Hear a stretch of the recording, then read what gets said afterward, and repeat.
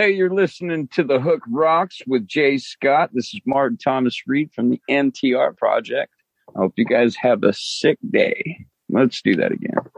Nobody's going to get sick today. I forgot about COVID. One more time. Don't get sick.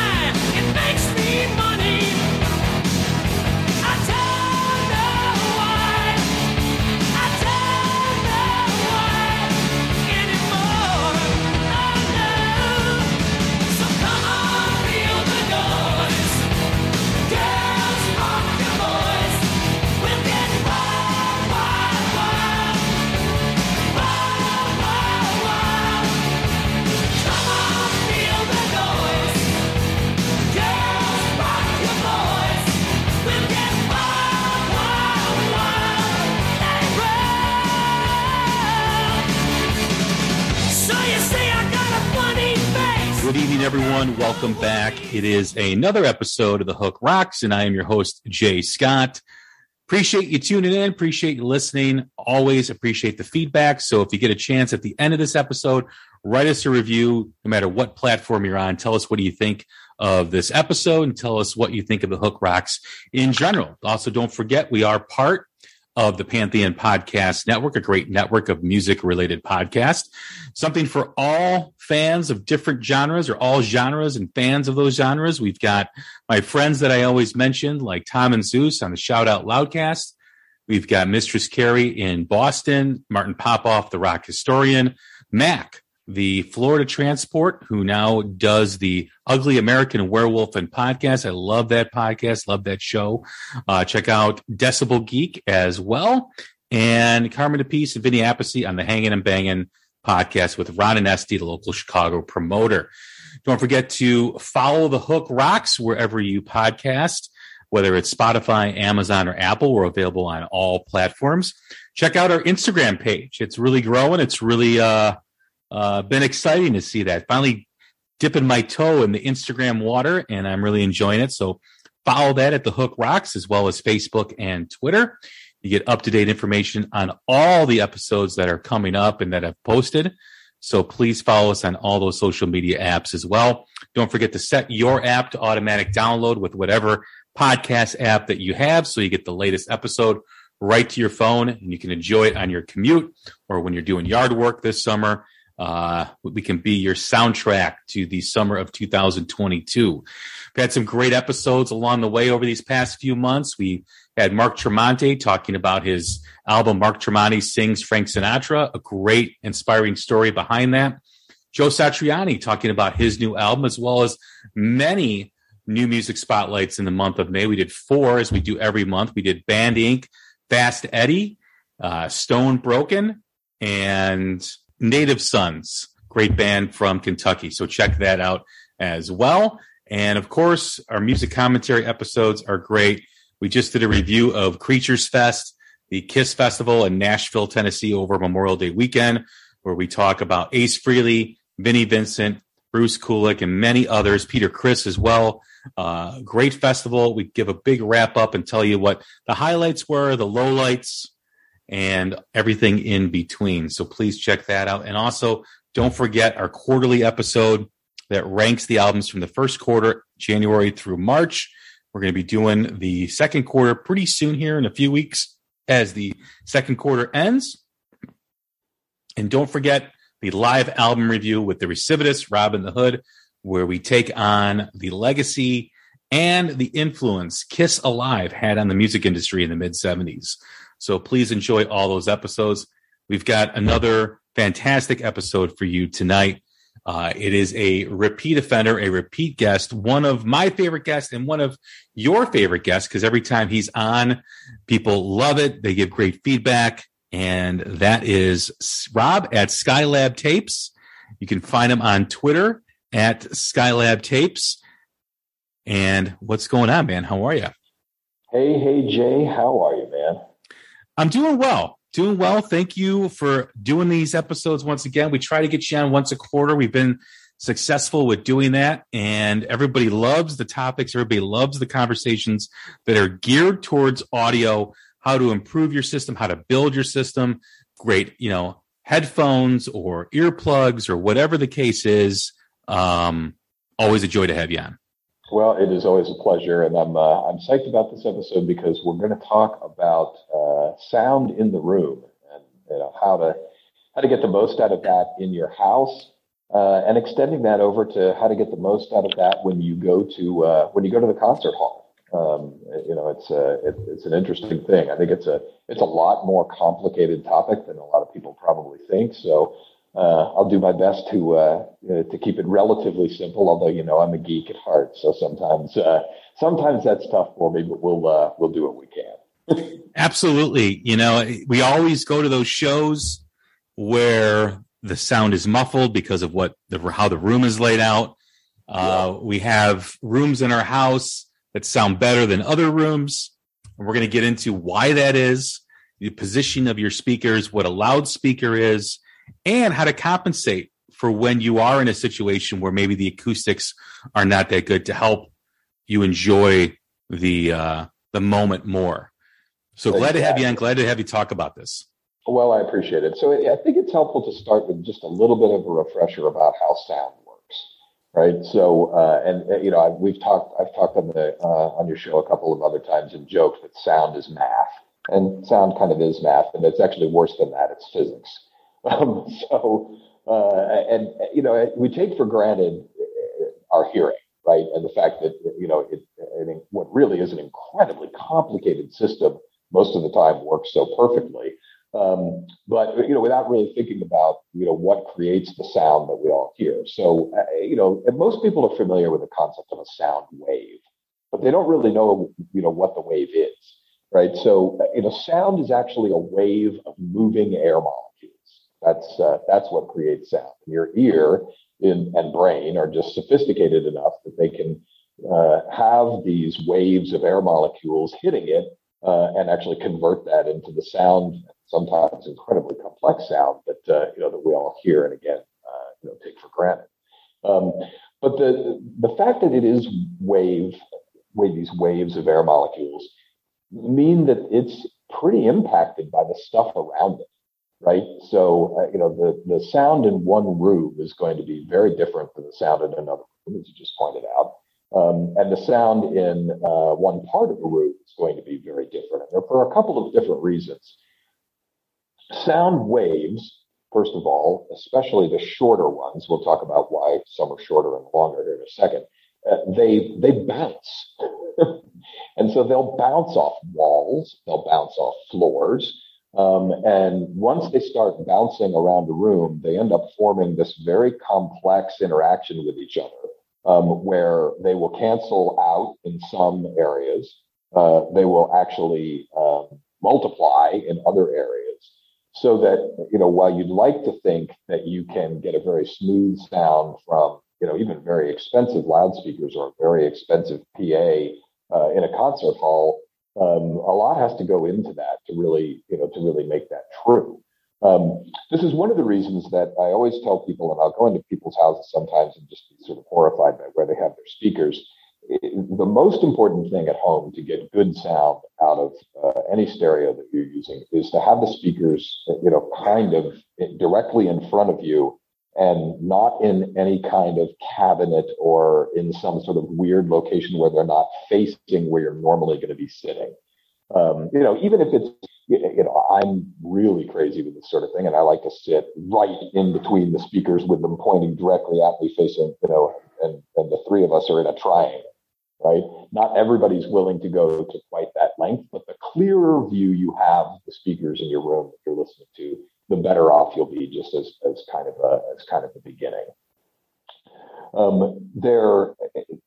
There again, the high frequencies, right? So treble, right? Cymbals, triangle, very, very, very high pitched voices on occasion. All of that high frequency stuff in music, the wavelength is very, very short. And so if you get a direct line of sight to a speaker, you're really not getting a lot of interference from the room. Bass, on the other hand, is really, really complicated. The wavelengths are very long. And in fact, the low bass note on a guitar, that wavelength is over 20 feet. So, it's a very, very complex wave. And those waves are the ones that will most interact with each other in a room. So even if you've got a great line of sight to your speakers, that really doesn't have any impact on bass. And where a speaker will sound the best for much of the frequency range, the treble and the mid-range, and again, that's kind of how sound is usually divided in a simple way, treble, mid-range, and bass. You can get terrible bass interactions, even if the rest of it is perfect. One of the things that people often do about that, of course, in their homes is they'll use a subwoofer. And in that case, you're separating out the bass from the rest of the frequency range to an extent. And if you can put a subwoofer in the corner of a room, it's the most beneficial for the sound overall. It's actually a pretty bad place to put a regular full range speaker for all of the rest of the sound. But having the subwoofer in your house in the corner excites the room evenly, as the saying goes, so that you get the most even bass response.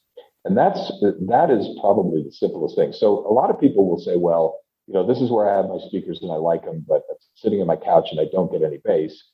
And the answer is often, the solution to that is often to get a subwoofer, but not so much because you just plain old needed more bass, but you needed the bass to be in a different spot in the room. That's a frequent, and it doesn't have to be the world's greatest subwoofer either. Most halfway competent subwoofers will add an incredible amount of bass, and you end up not turning it up even all the way. So in a domestic setting in your house, if you can sit with a clear line of sight to your speakers, have them out in the room a little bit, and then ideally use a subwoofer in the corner. That's sort of the best typical setup that you can get domestically. When you talk about that, because I'm picturing it in my head, because most people equate the subwoofer with that car next to you in traffic that ends up shaking your car and shaking the car, and it's like, man, like just because it's overload of bass. But you know what we call those, Jay? A fart cannon. Fart cannon. That's good. I'm going to use that. But when you're talking about the subwoofer in the corner, are you talking about a square room, rectangular room? I mean, does furniture placement have a lot to do with that as well, of where the sound, how the sound is bouncing off things? It totally does. So in a square or rectangular room, that's where having a subwoofer in a corner is probably the most benefit. And you raise a great point. What you're not after here, and in fact, what the subwoofer in the corner is really trying to get away from, is that kind of one note bass thump that you get, in those car subwoofers that are. Those are legitimately tuned to do exactly that. They're really more about what the people walking around hear than the person in the car actually hears, right? Because there's nothing really good about the way that sounds. But a high quality audio subwoofer is a very different thing, right? The frequency response of the subwoofer is much more even, and that's really the point of it, is just to add some low bass reinforcement. One of the rules of thumb about integrating a subwoofer into a home stereo is that if you can really hear the subwoofer, you've got to turn it up too loud, right? The point is for it not to be really, noticeable in and of itself or stick out, but just make the sound a lot fuller. But then your other question about furniture and all that is definitely a big deal also. So the worst possible sound you can ever get most of the time is in a completely empty room, right? Because the higher frequencies will bounce off the walls. You get a lot of nasty reflections. the room has an echoey sound, even if you just like clap or talk, right? And that's not good for the way that, that a stereo is going to sound, or a concert hall PA, which we'll do in a second. So the more things that you can put in a room that kind of dampen those reflections, the better. Big stuffed furniture is good. Couches are good. Ottomans are good. Carpets are really good, right? It's funny. A lot of people love hardwood floors or tile in the kitchen or whatever. That's all great. Every room in my house is hardwood floor, except for the family room where the stereo is, because there's no way that I would want that to be hardwood. So even though it is actually hardwood underneath, I have a really thick carpet and carpet padding over 90% of the floor, because it makes an enormous difference in the way that things sound. So, there again, if you're kind of, I could put my stereo in this room or I could put it in that room. If you've got a room with carpeting, it's going to be a better place for sure. Now, when you put that subwoofer in a corner, does it matter what's next to it, what's above it, what's around it to get that frequency out? Yeah, not particularly. Mine is, the one I have is in the very far corner of the room. And the only real no-no for a subwoofer, and I've seen this a couple of times, I couldn't believe it wasn't causing huge problems, is you can't put it next to or really even near a turntable. Because turntables will actually get an acoustic feedback loop from a strong subwoofer. Remembering that, a turntable is just a little needle moving around that creates the sound, right? So, if you shake that thing with a subwoofer, you got problems. But aside from that, as long as you keep the subwoofer, in a corner that's well away from where if you have a turntable is, there really isn't any other reason. I always encourage people also to experiment. It may be that it'll be a little better in one corner of the room than another. I sort of psychologically like to have it in the front corner, but there isn't necessarily any super big advantage to that. It could be behind you if that's the most convenient place to put it. The other interesting thing is, a lot of people had put in subwoofers because they put home theater systems in that had subwoofers.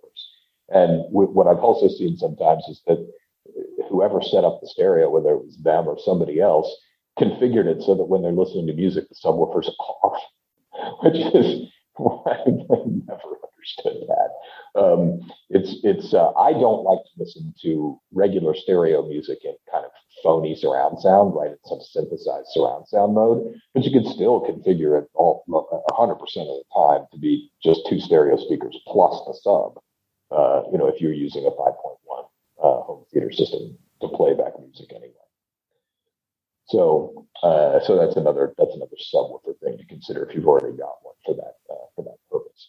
But those are really some of the big considerations, right? So speaker placement, again, in front of you, ideally, speaker placement is what do they call that? An equilateral triangle, where the speakers are themselves at the same distance as each of them are from you, right? In a listening triangle. And you're sitting in the middle with a clear line of sight to either of them. And then if you can, a subwoofer in the room. And, you can get in most rooms with that kind of a configuration, you can get really, really even sound quality. One thing that some people have noticed is if you own a really good pair of headphones, right? Not earbuds. And we've talked about headphones on the show before. Headphones are completely free from that kind of issue, right? Especially closed back headphones. So, I will occasionally listen to something with, when I'm moving speakers around, and I'll listen to something in headphones to make sure I have a feel for what it's like without any kind of room interaction at all, right? Just to get a baseline, and then, start to move the speakers around a little bit. You've seen the speakers in my main stereo that I've had for 20 years, and they're gigantic and very heavy. When I first got them, I fussed with the location of those speakers for 6 months. And for the last 2 months, I was moving them a half inch at a time to try to really dial in the exact right place for them. Now, not everybody has to go to that kind of crazy length to get the best sound, but it's just an illustration of how much small movements and where the speaker are in the room can actually make a difference. Now, does it matter if it's horizontal, vertical, on an, propping the speaker up on like an angle so it kind of shoots up? Does that all matter, or is it just, leave it the way it was designed to be? Well, so certainly the latter is the thing, right? A competent speaker designer definitely had an orientation for the speaker in mind. And so you might get good sound by happy accident if you use it in a way in which it wasn't intended. But a typical speaker where there's a tweeter on top, and then a mid-range or just a bass mid-range combined driver below that, and that is the way that it wants to be used, right? And while I certainly have seen some of those stands that angle them back, typically if the speaker wasn't designed to be used with a stand like that, it's not it's probably not the best thing to do for it. It may not make a difference. There was a period in the 80s where this concept of time aligning the drivers came into vogue, and people were actually making speakers where the front baffle was angled and the rest of the speaker was normal. And there are still some speakers like that. But that, without getting into a really complex discussion about crossover design, there are other ways to deal with that aside from tipping your speakers backward. And most speaker designers typically deal with those issues that way. So I do think that some speakers that are smaller are designed to be used on stands of some sort, and it is better to use them that way, right? I mean, you don't want a really small speaker on the floor. You're not going to get great sound out of that. There are a few speakers that are very specifically designed to be used in a bookshelf. Although, unfortunately, their bookshelf speaker kind of became a generic term for just smaller speaker. And there's a lot of smaller speakers that are not designed to be used in a bookshelf. They're just called that because they're small. So, again, typically, if you've got the speakers out in the room a little bit and you can make them in that triangle as best you can, that's going to provide the most ideal sound. Now, I realize there are also plenty of people who are going to say, well, my speakers are going on a bookshelf no matter what anybody tells me, because that's just the way that I need it, or my significant other wants it, or whatever. In that case, as long as you can get them pointed at you kind of on the same vertical and horizontal plane that you are, and you can at least see them clearly and they're about equidistant from you, you're probably okay for the most part in getting decent sound that way. Now, as far as acoustics goes, right? Not every room is built the same. Not every system is built the same. We can talk about your personal stereo system that you have in your house versus what you see at a show. Like, we began this conversation with that thought of this sounds muffled. What can you do to correct those things, either in your personal space or at a venue that is having trouble with whether it's the mix or whether it's just distinguishing between the instruments or whether it's just generally sounding good? Yeah, so let's cover the sound in a concert hall in a second, and we'll finish up on the idea of sound in your house. So if you feel like you've got pretty decent speakers and you feel like they should sound better than they do, which is true for I think a lot of people. Some experimentation is really the key to getting good sound, right? They will sound really different in different places in the room. So, moving them around, if you're, again, willing and able to do this, some people will actually change the orientation of like where the couch is, versus the long wall of the short wall of a rectangular room. I like to have the couch along the long wall, but I have enough room in my family, fortunately, to make that work. Typically, people also want to have speakers on either side of a television a lot of times, when they are watching movies or maybe music videos or something like that. And I think generally that's a good idea. But that can mean, some additional restrictions on where the speakers are. If the sound is bad, there are, even small amounts of moving speakers around, or if the speakers have to be in a certain place and they can't be moved, the other great trick is try moving the couch. Move the couch forward in the room, move it backward in the room. One thing to definitely consider, and we'll get into this a little bit more when we talk about concert hall sound. If you can't have a subwoofer and you feel like you don't have enough bass, moving the couch toward the back wall of the room will result in having more bass sound where you're in your listening position, right? If you're ever sitting there going, wow, I don't, maybe you're standing somewhere and go, wow, where'd all the bass go? Go to the back of the room, to the far end of the wall on the other side from where the speakers are, and listen. It's going to sound completely different, and it'll have more bass. They're moving the furniture around in the event that you don't want to move or can't move the speakers around is another good way of trying to maximize it. But mostly it's experimenting, right? Just following a few basic rules of trying to have the speakers in the clear and facing you, and then moving things around to the extent that you're willing and able until you get a sound that you think sounds the best. So this is a good pivot point though between the home and the concert hall, right? So all of those things that I just discussed in concert halls are problematic, right? So first of all, you can't possibly change the location of the speakers in the concert hall. They are where they are, right? And you can't do anything about the room acoustics. They are also what they are. One interesting point about concert hall acoustics is, of course, they do change radically when the people are in the room, right? So, and most of the time the expectation is that the hall is kind of full of people. If you end up going to a show that for whatever reason is not well attended, the sound can actually be worse, right? Because you get a lot more floor space. It's typically, almost exclusively not carpeted. That doesn't, believe it or not, a fuller concert hall is usually better for the sound. But there are some things that you can do and that are a good idea to do. You have two kinds of concerts, right? You and I have been to plenty of both of them. Mm-hmm. You have reserved seating and general admission. So remember that at the Mammoth Dirty Honey concert that we went to, we were sort of, it's not a big hall, right? So we were kind of farther toward the back, and I thought the sound actually was pretty good back there overall.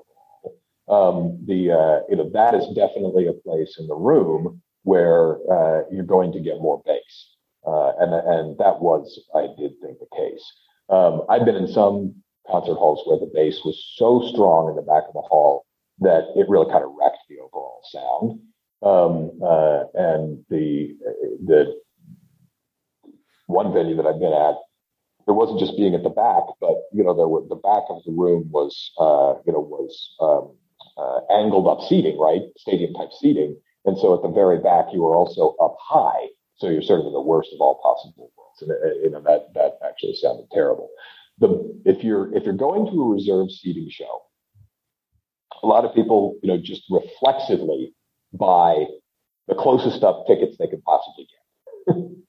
And if the thing that you want to get out of a concert is, sort of seeing the faces of the players and seeing their expressions and watch them moving around, right? And that's more of a priority than what, for you as a person, than what the mix is like or what the sound is like, then yeah, buy the seats as close as you can possibly get and don't worry about it. But the best sound in almost every single concert hall is mid-hall, right? So, it's the sound mix is typically going to be the most even. You're not getting purely direct sound from gigantic speakers. You're getting a little bit of the hall mixed in, but you're not at the back of the hall where, the sound is going to be muddier. So, for some venues and for some bands, it's way better to sit closer to the middle and a little farther back, right? Not to instantly go, oh, I want to be in row one, right? But, if there's 30 rows, I maybe want to be in row 12 or row 15. And, avid concert goers like you and me, I make notes of those things to myself, right? Move around a little, and there are places where I will actually try to be in certain areas if I can, because I know that the sound is going to be better. And again, it sort of depends on who's playing, and what the venue is. Some of the like I went to an Alan Parsons Project show not that long ago at the Genesee Theater in Waukegan, and we were I think like 13th or 14th row. In what, again, is not a huge theater. Beautiful theater, by the way. I've never been there. Yeah, it's great. I love it. Yeah, it's beautiful. Sounds great. Looks great. But it does sound good. And the sound there was perfect. And it was the exact kind of thing, that's an 11-piece band, right? It's the exact kind of place to be in a concert hall for that kind of music. So that is a really critical thing to do. If it's because once you've bought those tickets, right, you can't move. I mean, maybe if it's lightly attended, you can move around, but typically you're stuck with the seat that you got. So if you think a little bit about, before again, kind of reflexively just saying, I'm buying this particular, as far front as I can get, every venue has a diagram of the seating chart, right? When you're buying your tickets. And, if you can be as close sort of to the middle, both front and back and side to side, you're probably going to be better off. Now, if you go to a GA show, like we did at that Mammoth show, then you have the option to some extent of moving around to see what sounds better, and it's worth doing, right? I mean, there's no point in a GA show when you have the ability to roam the floor of standing there going, wow, I'm being overwhelmed by bass in this particular location, and just sort of sucking it up and staying there. Try a different location. It will make a difference, right? If you move farther forward or farther back or from one side to the other, depending on how the sound guys mixed it, that will have an enormous difference on what the sound is like in the hall. And again, given that you can't do anything about where the speakers are, the only thing you can do is control where you are. When you have a show at a hall, whether it's a theater or a small club, how much is the impact on the acoustics depending on how many people are on stage, how many instruments are being played? Yeah, it's an interesting question. It's really more about the PA, right? I mean, it makes an enormous difference how many people and instruments are on the stage, if they weren't amplified, right? But certainly in all rock music, like we're typically going to and talking about, it's 100% amplified instruments, right? So, and vocals, I mean, everything's amplified. So the biggest issue is the quality of the PA and where the PA is positioned, and then where you are relative to the speaker stacks. And that really, really determines a lot. I mean, the other thing, of course, that makes such a big difference is the sound of the hall itself. And some venues were built with enormous consideration to the acoustics of the hall. The great example of that in the Chicago area for us is the Auditorium Theater, which is legendary for having been designed for perfect acoustics for performance back before they were being amplified, right? So I mean, you put an orchestra, an unamplified orchestra, in the Auditorium Theater, and it is supposed to sound acoustically perfect. And so that's one extreme, and there's a lot of good sounding venues in Chicago. The Chicago Theater is also great sounding. And then you go to some of the other venues that were designed maybe a little more recently, or were really kind of designed more as, some of the smaller ones were designed more as bars almost, and literally zero was or very near zero attention was paid to how the hall was going to sound. Right? They just built a space, they built a stage, they hung speakers, and that was that. So it does vary widely.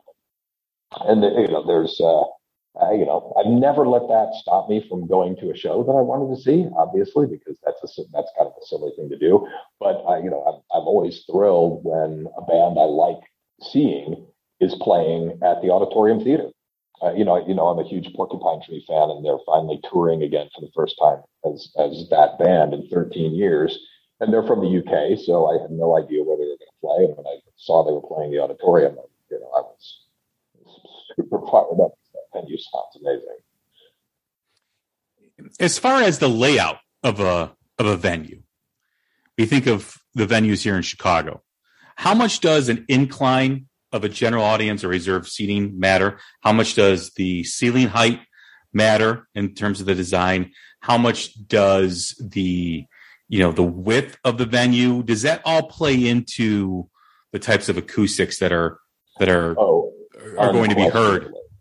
Unquestionably. And I mean, all the way, Jay, down to the chairs, right? I mean, the thing, while general admission shows do give you the advantage of being able to move around, the disadvantage, of course, is that GA venues are all just, big giant floor, right? And nothing's worse than that from a sound quality perspective. So, if you think about a traditional theater style venue, right? Like what used to be a fancy movie theater, that has chairs all over the floor, plush, not flat, like you said, kind of terraced. Every single one of those individual things is better for sound quality than a flat floor. You mentioned another big one. A higher ceiling is going to mean, generally speaking, less problem for sound. That also can make a big difference. Another interesting phenomenon is that at big venues, right, like United Center or Allstate Arena here in Chicago are the basketball gym, hockey rink kind of venues. While they are not necessarily the greatest sounding venues of all time because they can sound a little cavernous. Because of their sheer size, you tend to get more sound directly from the speaker stacks than you do from reflections, again, depending on where you're sitting. The sound is still typically worse, way far away. But they're like the Allstate Arena is a good example. In that venue, typically the sound in that venue is remarkably good. And if you're not sitting too far away, it can be actually a much more even sound quality than you would get in a smaller bar. And you'd think sort of intuitively that it would be the opposite, right? That in a small venue, you'd get better sound and you can see better and you can sit closer, but that doesn't mean that the sound is going to be better. When you think of venues, is that why outdoor venues are always considered a better option? Because it has the ability to kind of be infinite, of just where the sound goes? Yeah, that's also a very interesting topic in and of itself. Outdoor venues are a mixed bag. So yeah, I mean, the thing that you get from an outdoor venue is, and again, depending on the venue, they may have sort of a halfway point. Is that you get less reflection, right? So I mean, you don't have walls on every side of you. Although typically, a lot of the outdoor venues have some pavilion, so it's open in the back, but there's still roof and a lot of them there's still roof but you get some other issues there, right? Like if you're sitting far enough away from the speakers, a good strong wind can mess things up.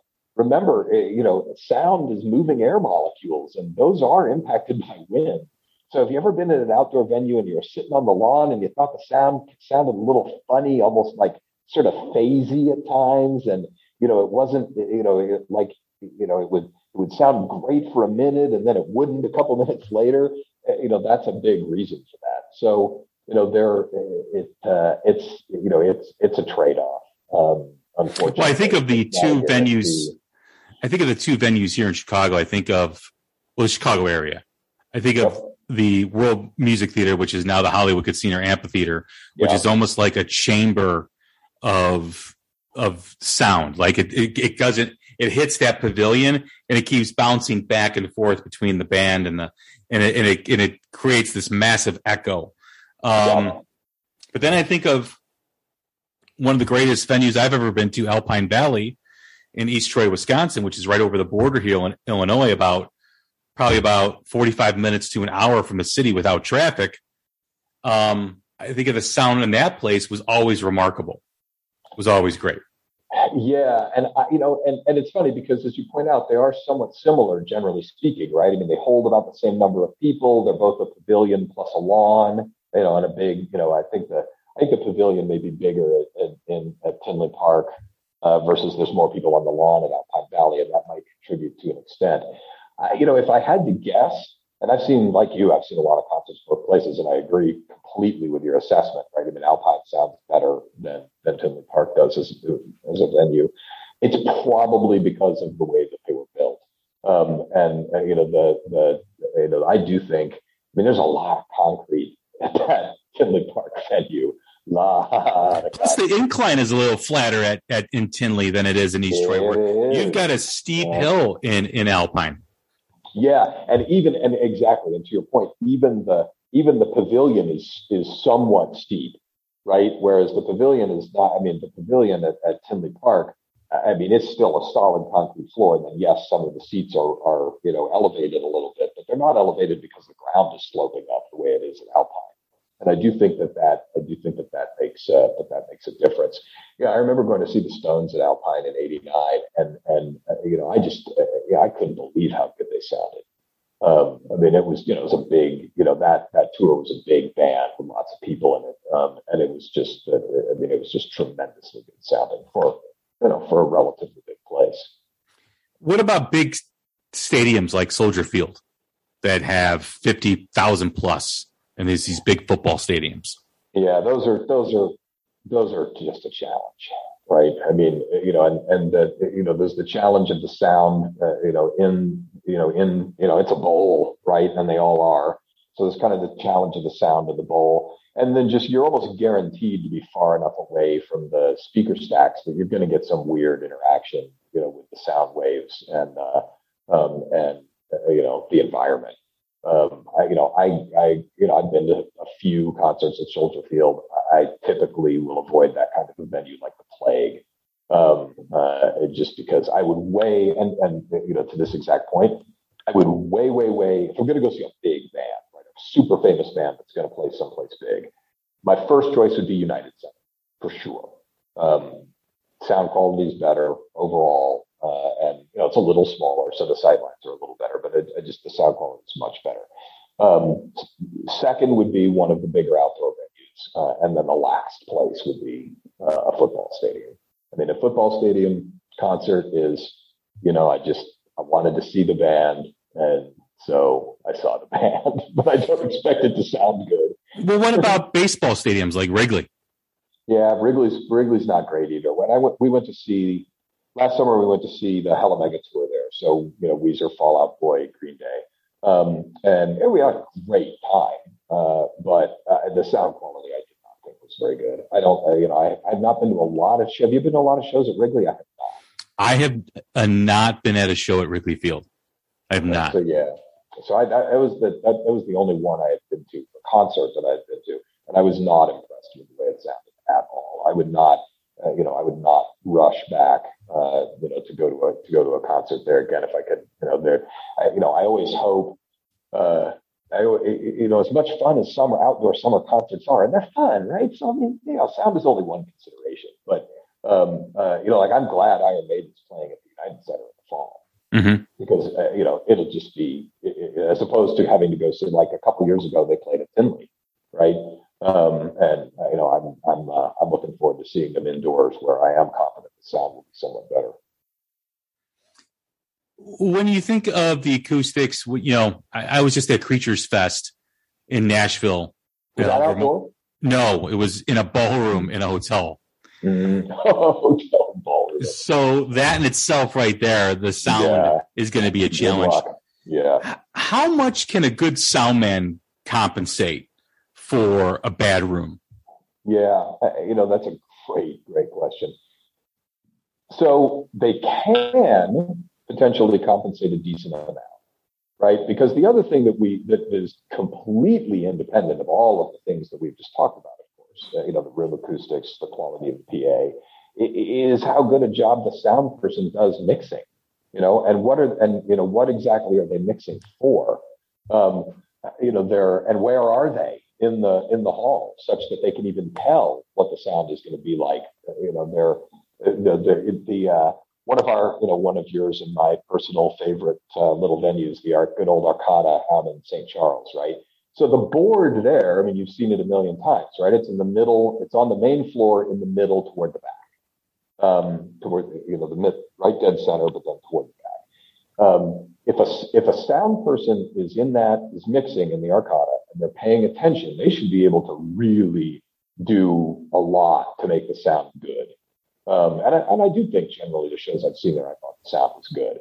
There have been a few times I've scratched my head, and I think that's been because the person wasn't, they weren't doing as good a job mixing as they could have. But at that point, if the sound guy will take off headphones, right, listen to the sound of the band playing in the hall, they'll do a good job. Now, in my opinion, a really good sound person will not be satisfied purely with the sound during a sound check, because what's the problem with sound during a sound check? There's nobody in the hall, right? So it's going to sound really different when all the people file it.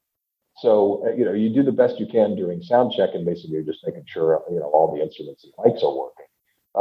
But then, to a certain extent, you've got to tweak it once the band starts playing in front of the audience, if you're really going to do a good job and get it to sound as good as possible, because the sound is going to be fundamentally different with all the people in the room than it was when they were doing the sound check and getting levels at that point.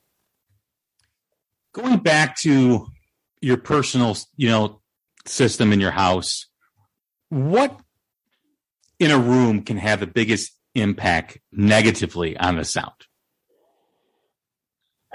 Yeah, I mean, the two biggest things would be, a room that's all hard surfaces, right, and sparsely furnished and hard surfaces would be the sort of worst of all possible worlds, and then just bad speaker placement, right? I mean, and I've seen the things that I've seen that have just driven me crazy.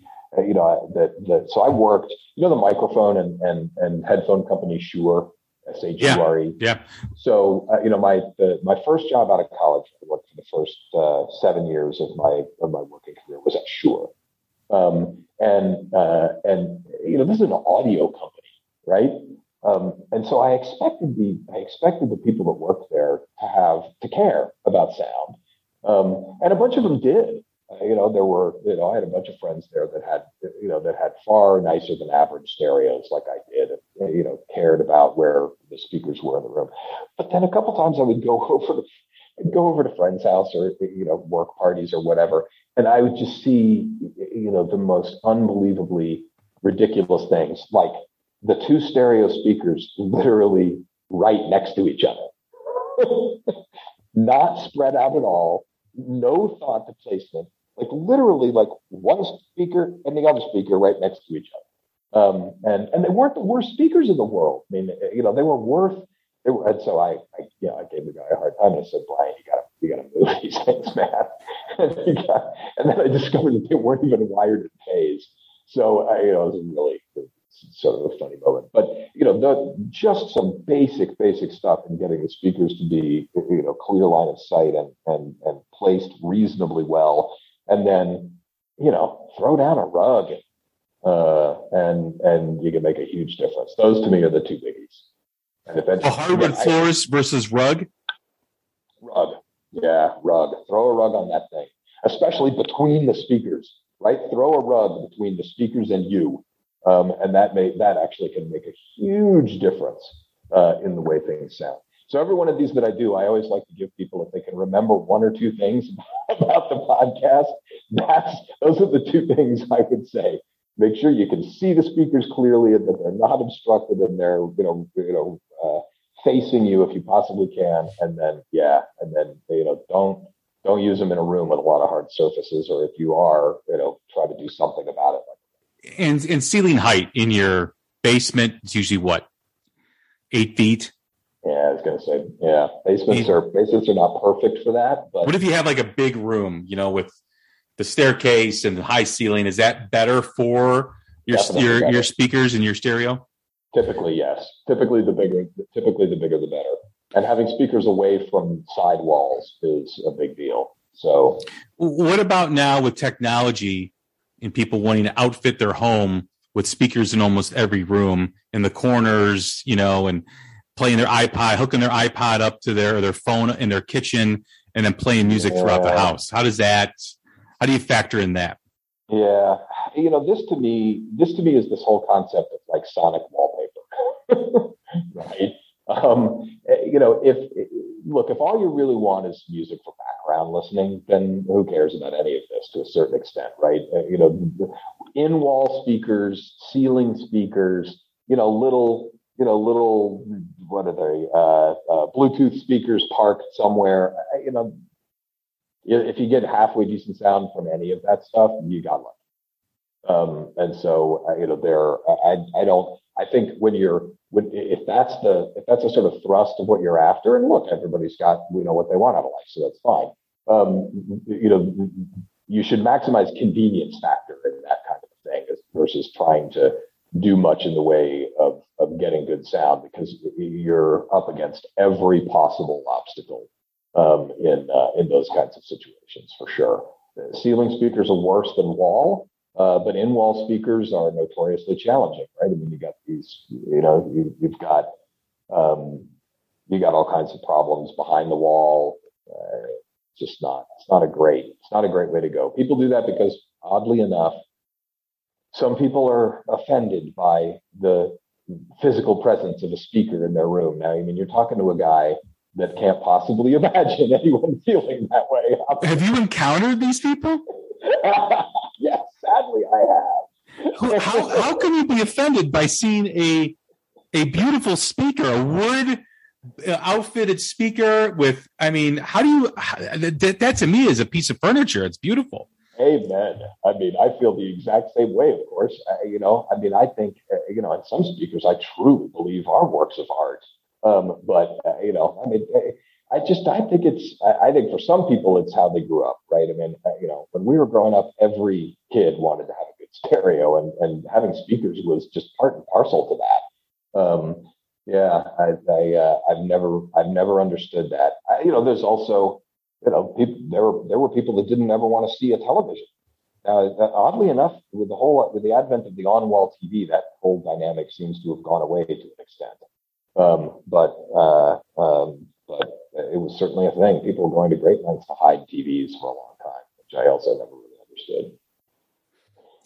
When you talk about, because you mentioned this earlier in the conversation about concrete at a venue here outside of Chicago, and when you are in a venue, there's wood, there's concrete. If you see a lot of wood in a venue, typically, is that going to be a better sounding venue than something with walls of concrete? Yeah, my first reaction would be, if I walked in and I saw a lot of wood and not a lot of concrete, I would be enthusiastic about that. Yes. Now, there's a lot of factors, of course, in all of these things, so there's no guarantees. But yeah, I mean, concrete is so. I mean, it's the most reflective thing you can imagine, right? And I mean, you can just create these hideous standing waves in a concrete box, which unfortunately some venues really essentially are a concrete box. So I would always rather see wood. Now, of course, what you really want to see is a venue with a bunch of mixed kind of surfaces, and it's not just literally a box, right? Walls that are staggered around and not parallel, because parallel walls create the worst reflections. Something that's essentially impossible in a domestic setting, but in a concert hall, for sure. I mean, there again, look at the next time you're in there, look at the auditorium theater. Those walls aren't parallel. And, I guarantee you that was done by design. What about places like the Riviera or the Aragon in Chicago? Yeah, at least, well, the Riv is an interesting one. I think there's spots in the Riviera that you can get pretty decent sound. The Riviera was a theater. right? So I mean, it was there was some thought there, and an old theater, so there was some thought that went into that. The last time I was at the Aragon, we did move around, and we did end up, because it's always GA the Aragon, right? So and we did end up finding a place where I thought the sound was better. But I've never been in the Aragon and thought to myself that was a good sounding venue. Unfortunately, I don't think of it as being a good sounding venue, and I think the gigantic open flat floor is probably part of the problem. But it's a pretty venue. But I don't think it's and a classic, of course. But I don't think it's particularly great sounding. A lot of local towns have these remodeled theaters. Whether it's the Genesee that we talked about in Waukegan, Illinois, there's the Rock House that's in East Dundee, the Des Plaines Theater that used to be a movie theater in my hometown, Des Plaines. There's at least here in Chicago there are, and I think pretty much throughout the states, there are venues and towns that used to be these old dollar theaters that they've, turned into concert venues. Some of them sound really good. Some of them sound amazing. What are some of the challenges that are faced with those, transition type of venues?